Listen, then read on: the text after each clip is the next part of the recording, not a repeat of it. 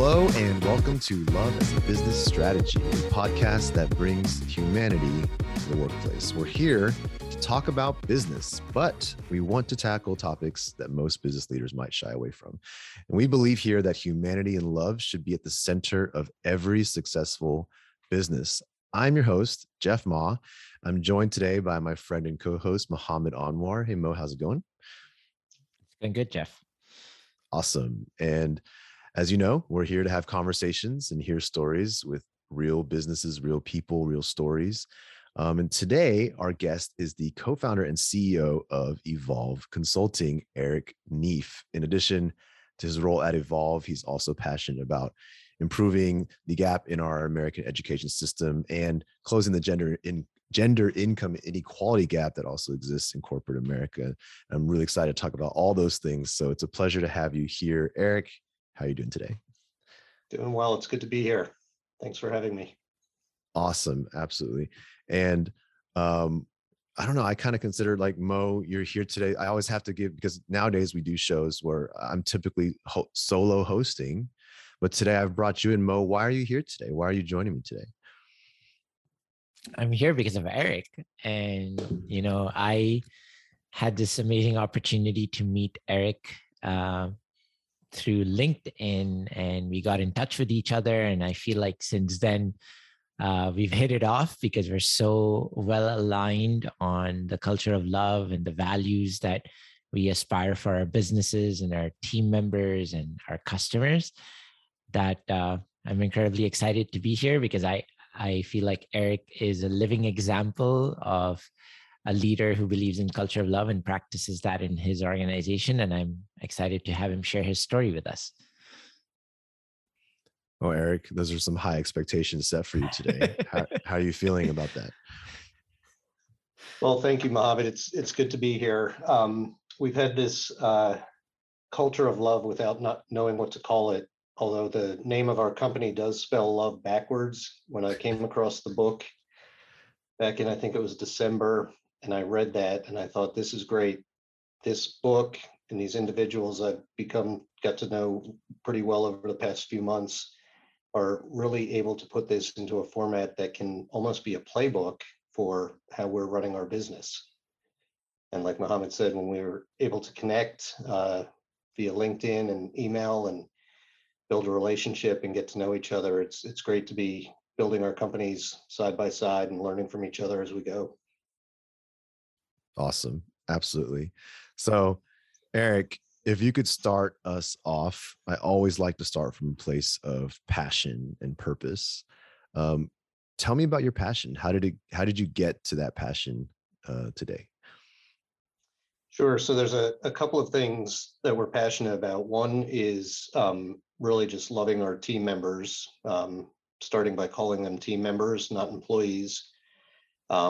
Philosophy I learned a long time ago by reading something from Richard Branson, where if we love our team members, they in turn love our clients.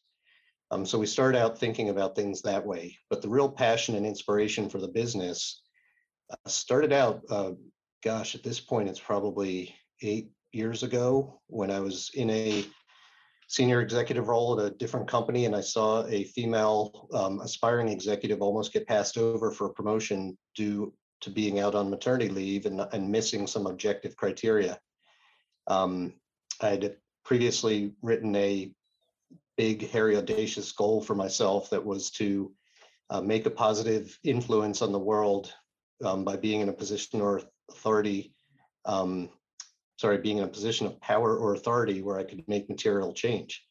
So when I was in that situation and I saw that happen, or almost happen, I should say, I thought, this is my purpose. This gives me an opportunity. And over the past years, that's evolved from just gender equality in pay to equity across the organization. And when I say that, the difference in example that I use is equality across the organization means, for example, if everyone needs to have a scissors to cut paper, everyone gets a pair of scissors. Equity means finding out if there's any left-handed people that need a left-handed scissors. So my passion became inclusion, which starts by getting people included across all different groups, not the 3 colleges that I and my co-founders went to where all the people look and sound like us. but to branch out into other universities to begin with. Creating an environment of equity where people have what they need to be successful in their jobs. Mohammed said the opportunity to see the office space we're building out. It includes an area for neurodiverse individuals. So that's just one example of a way we're doing things to create equity across the organization. And then diversity is just a measurement of how well we're doing on the first two. Yeah, I loved visiting Eric and seeing his office space. And when he introduced me to the neurodiverse section that they're envisioning, I was very, very much like impressed, inspired, and sold on the concept that, okay, this is for real. Like Eric is really taking this seriously and building an inclusive environment for all elements of diversity and people from all backgrounds. So I was very appreciative of that. Thank you. Eric, talk a little bit about your personal kind of journey here. So like what brought you, personally into this place that you now occupy today? Wow, that's a big question. Like life, upbringing, background.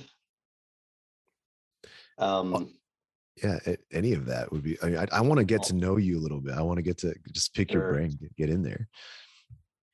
Sure. So I grew up on the East Coast, and I went to a predominantly white Catholic affluent private college. So when I came out of college, I went into work in the Big Five consulting firm with a lot of those similar people from similar colleges, and pretty much spent the first, I'm going to say 10, 12 years of my career working between mid-Atlantic East Coast and Denver, Colorado, very non-diverse areas. And then I found myself almost 12 years ago moving to Dallas, Texas, which is a little bit more diverse as a place to work, but still not having the opportunity to be exposed to some of the things that have become a passion of mine. So I am very fortunate to have married a woman who knew a lot of these things and doesn't impose those things all at once on other people. But she and I have grown together over the past almost 12 years. We're raising 3 beautiful children that are 9, 7, and 5. And as I started raising them when they were 2 or 3, and I watched my children not see things until they were getting to the 6, 7, 8 years that they were being told by other children.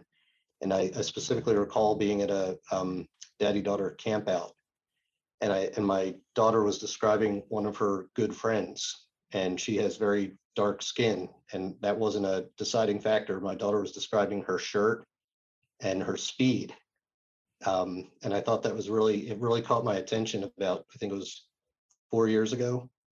I think she was 5, maybe 6, and I thought that's a beautiful thing, that my daughter's being raised in a way that she has no inherent blind spots, and how can we apply that to the workforce and our lives and extend it outside of just what we do in our day and our work. So yeah, that's kind of the background and who I am.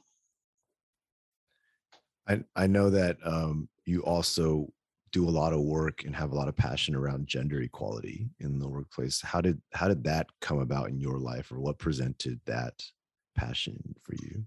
Yeah, so that was a story I alluded to earlier, but my business partner and co-founder and I were in a promotion review meeting, and one of the top performers by subjective criteria was almost passed over because she missed some objective criteria. She just happened to be out for 3 months on maternity leave. And when I saw that almost happen, and it was my business partner that noticed it and spoke up, and she ended up getting the promotion, and that was great. But I realized if he hadn't have spoken up, how much more often would this have happened? And when we started the company, we agreed we were going to pay across gender lines with equally based on capability and skill set. And the first person that we well, even before I say that, we decided we're going to ask people what they want to earn, not what they do earn, because the beginning of gender inequality, but also racial inequality and other inequality in pay starts with asking the question, what do you make? And that just becomes a systemic recurring issue of paying them more than they're currently making. But if they're starting at a lower number, it creates an unfair disadvantage. So the first person we tried to bring in happened to be a young female who we were fully prepared to pay a lot more than she asked for. And we repeated the question, not what do you make, what do you want to make? And she told us the same number. So we offered her more, and she really didn't know what to do. But it was a good experience. It was a good experience, and one we've repeated numerous times. And I don't keep track. We do have someone that keeps track of how often we do that, because we do want to be able, when we get bigger, to be able to report on things like how we've bridged that gap. But I want it to continue to be genuine and not done as a way to, it's not for marketing or anything like that. Awesome. Well, now that we got to know you a little better, I want to bring it over to Evolve. And I think, while we're in different businesses, I like as Mo mentioned at the front, there's a lot of similarities in the types of things we're trying to do in the workplace. And so I have a lot of just curiosity around that journey, trying to bring culture to the forefront, trying to make sure culture is, it's tricky, right? It's not easy. And so I'm curious, what are some of the, high level to start ways that you practice and adopt and kind of apply culture within the walls of Evolve? So what are some of the intentional things you've been doing?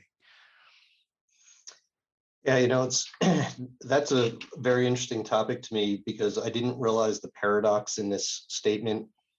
I realize the paradox now. I did not realize it when I used to say this, but I've never been a fan of forced fun or forced culture. So I was very passionate in the beginning of starting the company of not creating the culture, but letting the culture evolve from the people we hire.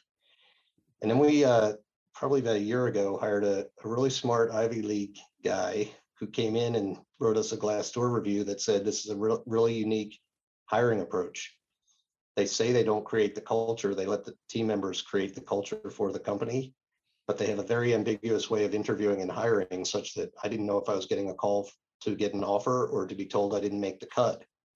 And I can't articulate as well as he did, but his background in education caused him to write this really interesting paradoxical review. And it was a very positive review of how we screen for things that we don't have written down on paper that have led to people that are fun. I've heard recently, the past month, which I love hearing, but we're not telling people to do it, that everyone's smiling all the time, which just makes me happy. I guess we probably subconsciously look for people friendly on Zoom when we interview them. Now they're starting to come back into the office, but for the past 2 years.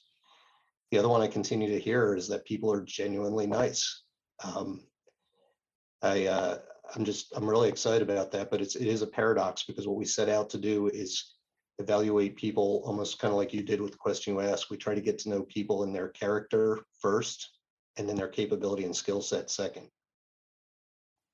We feel like we can train and teach skill sets, but we can't really train people or teach people to not be self-serving or mean to each other. That's something that's pretty bred into us throughout our childhood and upbringing. So Eric, I have a question for you, just to challenge you a little bit. Do you think it's because you've hired people who smile a lot, or is it your environment that makes them smile a lot? I don't know. This is new to me since I last saw you or talked to you. It's a chicken and the egg. Do a few of us smile, and that led to people smiling. But I mean, if I walk down the hall now, ever since it's been pointed out to me the last month or 6 weeks, I do notice people are smiling, and I'm smiling back. So it matters. I mean, I don't come in here, our company is like any other company. It has difficult days, it has stressful days, but it's like a team. I don't call it a family, because we don't get, if family members are mean, you don't cut them out of the family, or most people don't. But I just told this story today. We're very intentional about our core values, and one of them is teamwork and collaboration. I didn't watch Squid Games, but I heard about a very interesting analogy there. I usually tell the story, since we live in Dallas, about A-Rod getting traded as the best shortstop to the Yankees, who also had Derek Jeter, and he became a third baseman. our core values, teamwork and collaboration. You can be a team pulling in the same direction, but if you're not all collaborating, it really doesn't work. I'm going to throw it out there. I think it has a lot to do with the leadership, right? Because having met the leaders at your organization, Eric, you're one that makes everybody feel welcome. And all your staff, your team members, your guests, and including, when we showed up, we were met with, at the hotel with a gift basket, and we were never anticipating that. And you made us feel home, like it was home. You made us feel comfortable. We came into your office. You gave me a hug. And I saw that extend to all your other team members as well. And so I'd have to say, whether you want to believe it or not, I think your leadership and you personally as the CEO of the company has a lot to do with the culture of the company. So I want to give you that credit. And from my observation as a third party and as a visitor who was embraced inside of your organization, just having that short visit, I can naturally see why people are smiling and they're happy. And I think recruiting is definitely an aspect that you guys are doing a great job, but I think you're also doing an amazing job setting the tone as the top CEO of the company. And I want to give you that credit and kudos to you. Well, thank you. I appreciate that. We got that idea from your book, and in particular, our team all read your book when they heard you were coming, not just the people that you were meeting with. And it was actually Aubrey who said, we should do this. It's a good idea. Give a gift basket, a gift bag. And I'm glad that made a big impact. And I'm glad our team takes things like this seriously. And hopefully I'm practicing one of our other core values, which is humility. We don't want to be taking credit for the things that, we didn't invent this stuff. So thank you, though. I appreciate the compliment. No worries. I was going to ask you, this concept of love and love as a business strategy, or the culture of love, which you were naturally practicing in your organization. And now that you put a label to it, how is it being received by your team, your customers, or have you seen reactions because you talk about it more openly, or what's been your experience, Eric? I think I laugh because my personal experience is after having your book at my disposal, it gives some validity to what we were setting out to do and what I've said. I'm not going to lie, in the beginning, I got some criticism that this was too soft and mushy of an approach. And I don't know if this will come across or if it's a mirror image, but I'll hold up a card with our business name on it and show when I started and came up with the name, and it's love spelled backwards. I distinctly remember a conversation that's goofy, that's corny. Goofy was the term that was used. So I dialed it back for a little bit until I still told everyone on the interviews, but I didn't make it core to who we were. So I think now, especially after your visit and people getting the book, I don't know if you know this, but we give the book to everyone on their first day when they start. They get 2 books now, cool. Yours and one that we've been giving all along. I think it gives some credibility to a philosophy that we had, and probably didn't have much organization around what that meant. It was maybe a purpose without a plan. And now people take it a little more seriously. Got it. No, I appreciate that. Jeff? Yeah, I'm curious, a lot of it's great to see that so much of this formed, in some ways from what you're saying, organically, just through the desire.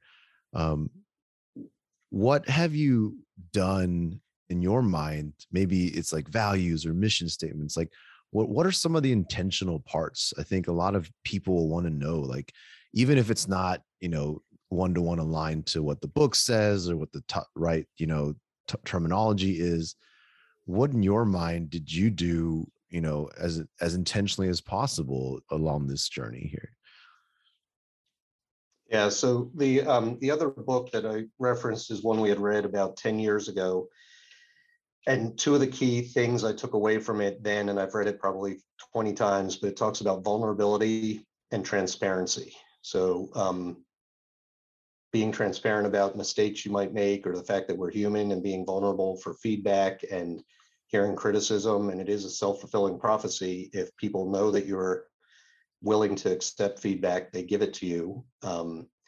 So we start out with that as kind of the premise. Let's practice this in our day-to-day, and let's hear what people have to say. That intentionality has bled over into core values as a specific thing. So I mentioned, I kind of fumbled around the original mission earlier when I talked about having material impact on the world. But we set out on a mission to create a consulting firm that changes the world with the foundation of love. And that was written on my whiteboard before I found this book.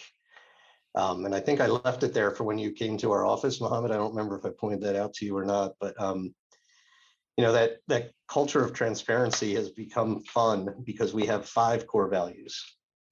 But one of our team members was asked to do the presentation of core values at one of our all hands meetings.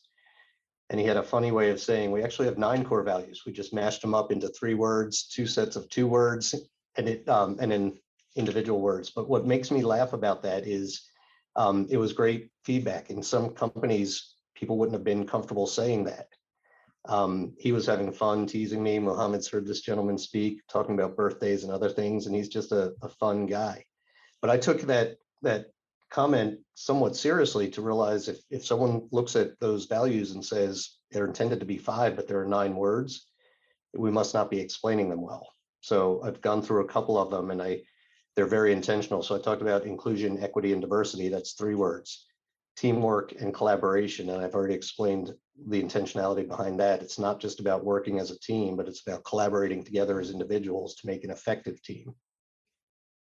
The one I hadn't mentioned yet is honesty and integrity. As you asked earlier about personal life, I learned that from watching my, at the time, 5-year-old daughter receive the character award at school, and they defined the character award as something they give to a student who does the right thing when no one's looking.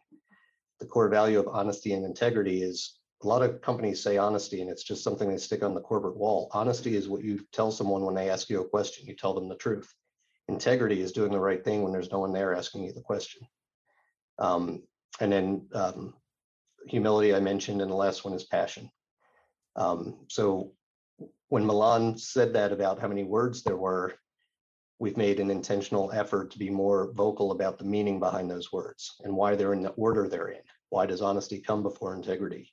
Why does teamwork come before collaboration? Why does inclusion come before equity, and both before diversity? So yeah, it's been an ongoing journey, and that's something I've also learned more from you people, all of you individuals as people, more than I have from reading the book. But it is a journey. It's not something that we had made, put on the website, put on the walls, and just be done with. We talk about before every quarterly meeting. We talk about before every all hands meeting. And in a couple of weeks, we're sending the team member survey out. It's literally on a platform called Employee Surveys, which I don't like, but it's our team member survey. And one of them asks, to tie that back to the questions that are pretty standard in corporate surveys, but how are we living out our core values as it relates to this question and that question? Awesome. Eric, in conversations with you, you were sharing with us some of the benefits and programs you've instituted for your team members. And I was quite inspired by hearing some of the vulnerable trust you've taken in instituting some of these programs, especially like your leave policy. Would you be willing to share with us what it is and how you found results from that leave policy? Yeah, that's a fun one. And we did take your advice. I think I told you we were going to do this, but we followed through on it, and we got rid of our non-compete and non-solicitation agreements for the same reason that we talked about. Those are things that we put in place because we thought we were supposed to. And at the end of the day, we're asking people We haven't officially said sign an ethics agreement, but we're asking them to abide by an ethics agreement, which is to do the right thing. And we employ a lot of technologists who tend to have a mind of gaming, and I don't mean video games, but like how to write code and solve problems. And when I vetted the idea with them, I was fascinated by the response, which is if you give me a contract, I'm figuring out ways to get around it, whether I want to or not. If you ask me to do the right thing and I shake your hand, I'm going to exceed that expectation. So that led to just April 21st, we had our quarterly meeting, and we didn't have the prop to rip the contract up, but we said we're officially ripping up the non-solicit and non-compete clauses, and we're just going to ask you to do the right thing. But specifically to the one you asked about, another kind of uphill battle in the beginning, I didn't think it was such a crazy idea to do unlimited vacation. I got pushback from our benefits team, HR benefits team, those that administer the benefits, the company we use for that. And fortunately, people agreed to at least give it a try. I think the story you might have heard was the person that at the end of the year, when we had a very small team at the time, I think we might have had 12 or 15 people, turned out to be at the very top of the amount of production from billable hours and revenue generated. She also was at the top of the most vacation days. And it was fascinating to see because she was someone that quietly would take a Friday and a Monday. At one point took a stretch for a honeymoon. She took, I think it was 3 weeks actually consecutively, but no one noticed because she did such great work in 4 days of this week and the 4 days of that week. But when it was entered in the time system, we thought this is exactly why this works. She took a lot of good time for good purpose. She recharged, she got married, she went on a nice honeymoon, but she at the same time exceeded performance in her job. And beyond that, we have tons of other examples, but people don't abuse it. People enjoy it. They like the freedom to be able to work when they can. We like the engagement outside of normal hours. So I have kind of been an anti work-life balance philosopher. I think that means both have to be unequal, but in the consulting world, the reality is there are weeks where you have hard deadlines and things have to get done and we work hard. We're very fortunate. We have some really good clients. One of them in particular gives random days off, 4-day weekends after a quick push. So we follow suit and give that particular team the day off. Unlike the old days that we grew up in, they don't have to come sit in the office doing nothing to be seen because it's not an Evolve holiday. And people really enjoy that. And we really enjoy the fact that no one's taking advantage of it at currently 117 team members. I love that. Eric, why?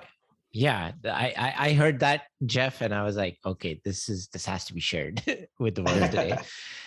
I was also going to ask you, Eric, traditional consulting services firms and many other organizations out there, why do you think companies are resistant or hesitant to give that level of flexibility? What do you think comes in the way of that?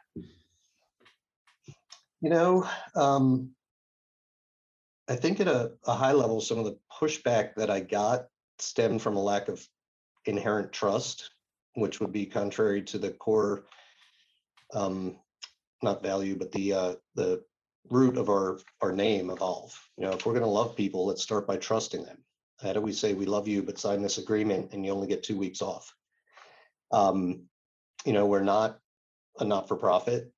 We will one day, I'm sure, have to have the hard conversation with unlimited PTO doesn't mean you come to work and go away for 3 months or 6 months and we did have to spend a lot of time and money with all the legal implications of maternity, paternity leave, military leave. So there are some guardrails and guidelines to make sure everything is legal, compliant, and fair. But I think we just took an opposite approach of let's start with love and trust and build back into the guardrails and the requirements. And I think, I guess at a simplistic level, most companies must start with, here are the guidelines and guardrails, and let's just put that in place for everyone across the board. Awesome. No, thank you for sharing that. Appreciate it. We're trying something new here. We're trying a 4-day work week at Softway, and we've been experimenting over the last 2 months, taking alternate Fridays off, and then consecutive Fridays off. And now this month we're doing 2 Fridays off and 2 no meeting Fridays, just so that we can see the learnings. And then we're hoping to institute a 4-day work week policy at Softway as a result. And so far, we're having a lot of learnings. We're recognizing where we can do better and how we need to change our mindsets around a 4-day work week. But taking inspiration from you and how you instituted the unlimited leave, you're like, okay, let's do it. Let's try the 4-day work week. So we'll let you know how it goes. Yeah, So I'd love to hear how that goes. There's structure. I can even feel myself moving in my chair that I don't relate to in terms of the 1 day here. That doesn't, I'm anxious to see the results. That's really neat to hear how it goes. Yes. I think it's a great effort, guys, in terms of doing something for your team that way. I've heard about another company that tried that, and I am encouraging you to push forward and learn from and figure out what works. Because when I talked to the people at the company that tried it, they said there's no 4-day work week for those of us that do X and Y. Mm-hmm. So that's I'm a little excited and excitedly anxious to hear how it goes, because I'm sure it can be done. Yes. And I'm looking forward to it, because I think that would be great here too, especially for individuals that are not in a project at the moment that they need to get done. I'm sure we have people coming in on Fridays that would rather be fishing or something. Totally. So yeah, we'll keep you posted on how the results come across for sure. Absolutely. Thank you, Eric. I'm gonna be honest. My favorite type of these episodes is when we get to not talk about the theory, but hear about it in practice. So I really, really appreciate you being here today and sharing a glimpse into Evolve and the ways that love has kind of shown up there. So thank you so much for being here today. It's my pleasure. Thank you for having me, guys. It's I can't tell you how much that book impacted us in a positive way, and it really just accentuated a lot of the things that we had talked about and didn't know how to put into practice in some cases. And I'll be honest, I didn't notice it was a X's and O's, like a football play, and how it tied to the University of Houston game, until I'm sitting there looking at it's on my credenza behind me, and I was talking about, I used the word playbook and someone pointed to it, and I thought, yes, I've been looking at this now for 3 months and I never connected the dots to the football game. The love is a business strategy, and it's actually the X's and O's. So it's great. We really appreciate what it's doing for us and our company and our business. No, thank you so much. Yes, and you got it. That was intentional for sure. It took me a little while, but glad you got it. Yeah. All right. So to our listeners, thank you again. Thank you so much for joining. And well, we've been talking about the book, but I'm always going to pitch it one more time at the end of the show. Check out the book if you haven't already. At your local not local, but your online retailers, you should have it. Amazon especially. Leave us a review if you like the book. Eric, have you dropped a review on Amazon yet? I have not, but I will. There we go. I put you on the spot. You're now on a podcast saying you will do so. So I'll be looking out for that review. And I'll give it to Aubrey to make sure it gets done. To make sure I get it done. No, I'll hop on there as soon as we hang up, and I'll make sure to do that. I trapped you on a show, a live show. Now hey, it's all good. It's all good. You guys deserve it. Thank you. And everybody, thank you so much. We put out a new episode every week, so please subscribe, tell a friend. And with that, thank you, Mo, for joining as well today. And we'll see everybody next week.